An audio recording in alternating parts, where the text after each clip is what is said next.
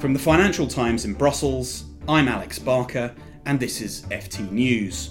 EU leaders are gathering in Brussels for a 2-day summit where Brexit will be on the agenda.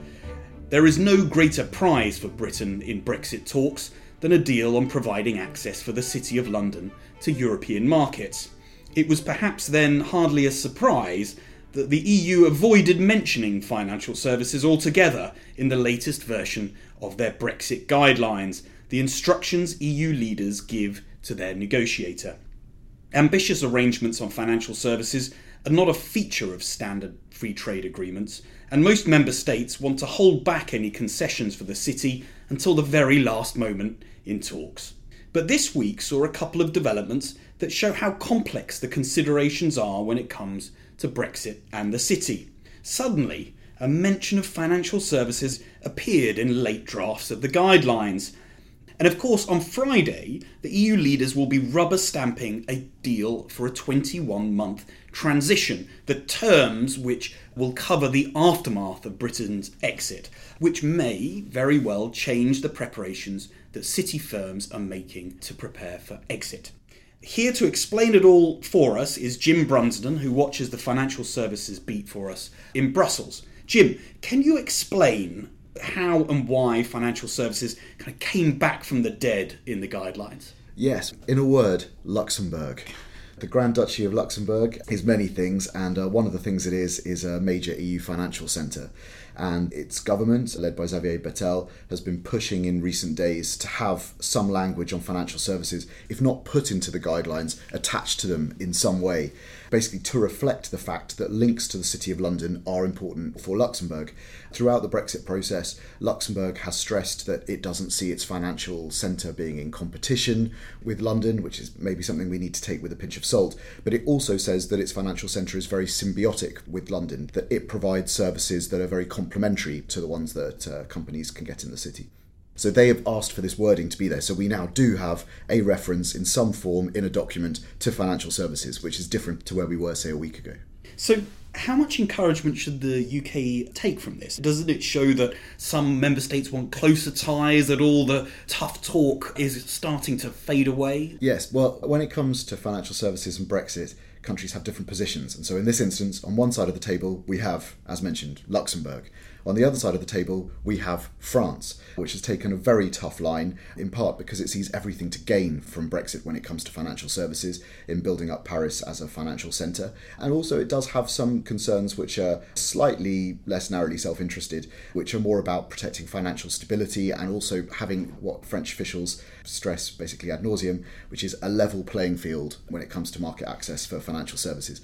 Now, this wording on how the talks on financial services or how financial services access might be handled after Brexit was drafted by the Luxembourgers and the French together, and the result is several lines of text which are incredibly ambiguous. So what does this annex actually say? And is it something that they will discuss with the UK? Well, yeah, that's a very interesting question. It means, in some ways, all things to all people. What it says is that there needs to be appropriate access for the City of London, for the UK in general, when it comes to financial services after Brexit. So that's something, obviously, which favours the Luxembourg camp. It says financial services is an issue we have to address.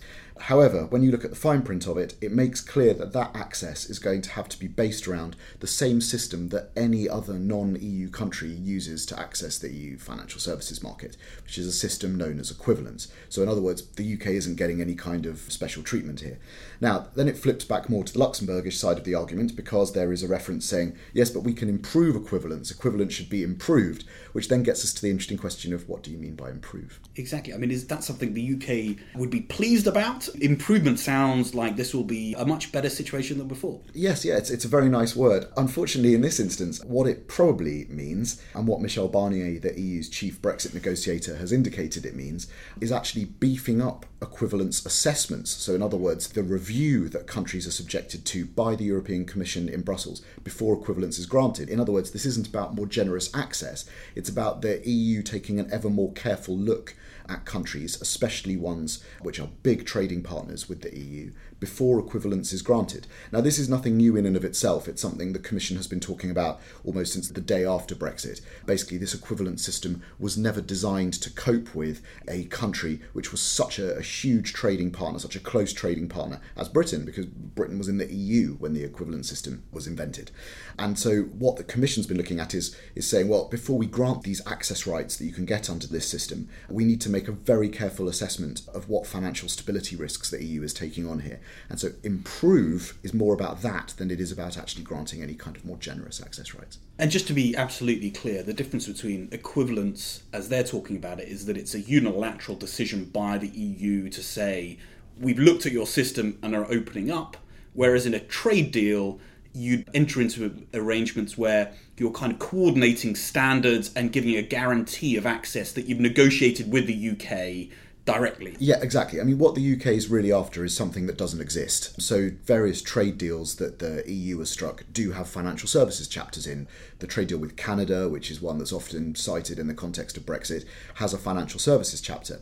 But that financial services chapter is quite limited in what it does. It basically guarantees a country's rights under the WTO. It makes it easier for companies to move staff around. But what it doesn't do is provide the core mutual recognition of regulatory standards that you need to create one marketplace. In other words, it doesn't say, Canada, all your regulations are automatically considered to be as good as ours. Your firms can come and trade and operate around the EU single market just like European firms can. It doesn't do that. So Canadian firms are left reliant on equivalence, just like other firms in countries that don't have free trade deals with the EU. And equivalence is, as you say, it's a unilateral system. It's basically a determination by the Commission that in very specific areas, case by case, EU law, regulation, by EU law and regulation, that a country's standards are good. So it provides a kind of hodgepodge of access rights that are entirely in the gift of the EU and could be withdrawn at any time. So it doesn't provide that commodity that's so precious for international trade, which is certainty. The EU has before been a bit more ambitious when they were discussing the TTIP trade deal with the US.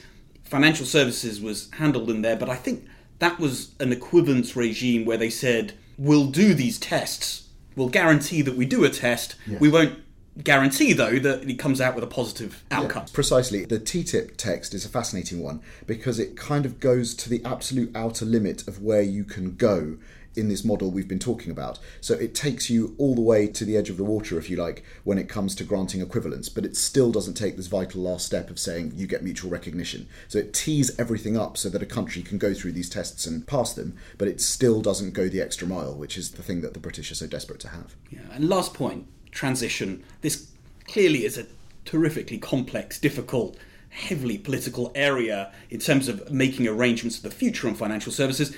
At least they've got a bit more time now, 21 months. Will companies be able to take their foot off the accelerator in terms of preparing for Brexit and take a more kind of considered, measured response now? That's what you'd think, but regulators and central banks in particular are divided on this. When you look at the Bank of England has said that once there is a strong political signal that there will be a transition period, which is what we now have, it's what will be confirmed at the EU summit, then it would basically take its foot off the gas a bit when it comes to its pressure on banks to do contingency planning. With the European Central Bank in Frankfurt, no such luck. The ECB has said no, until a transition period is signed, sealed and delivered, absolutely legally, then its working assumption is still that we have a worst case scenario, a hard Brexit with Britain crashing out completely in March 2019. So it's very much still keeping the pressure on banks. Jim, thank you very much. And if you'd like to read more, we have 2 articles on this subject on Brexit and financial services on ft.com at the moment. You can follow the link on our podcast.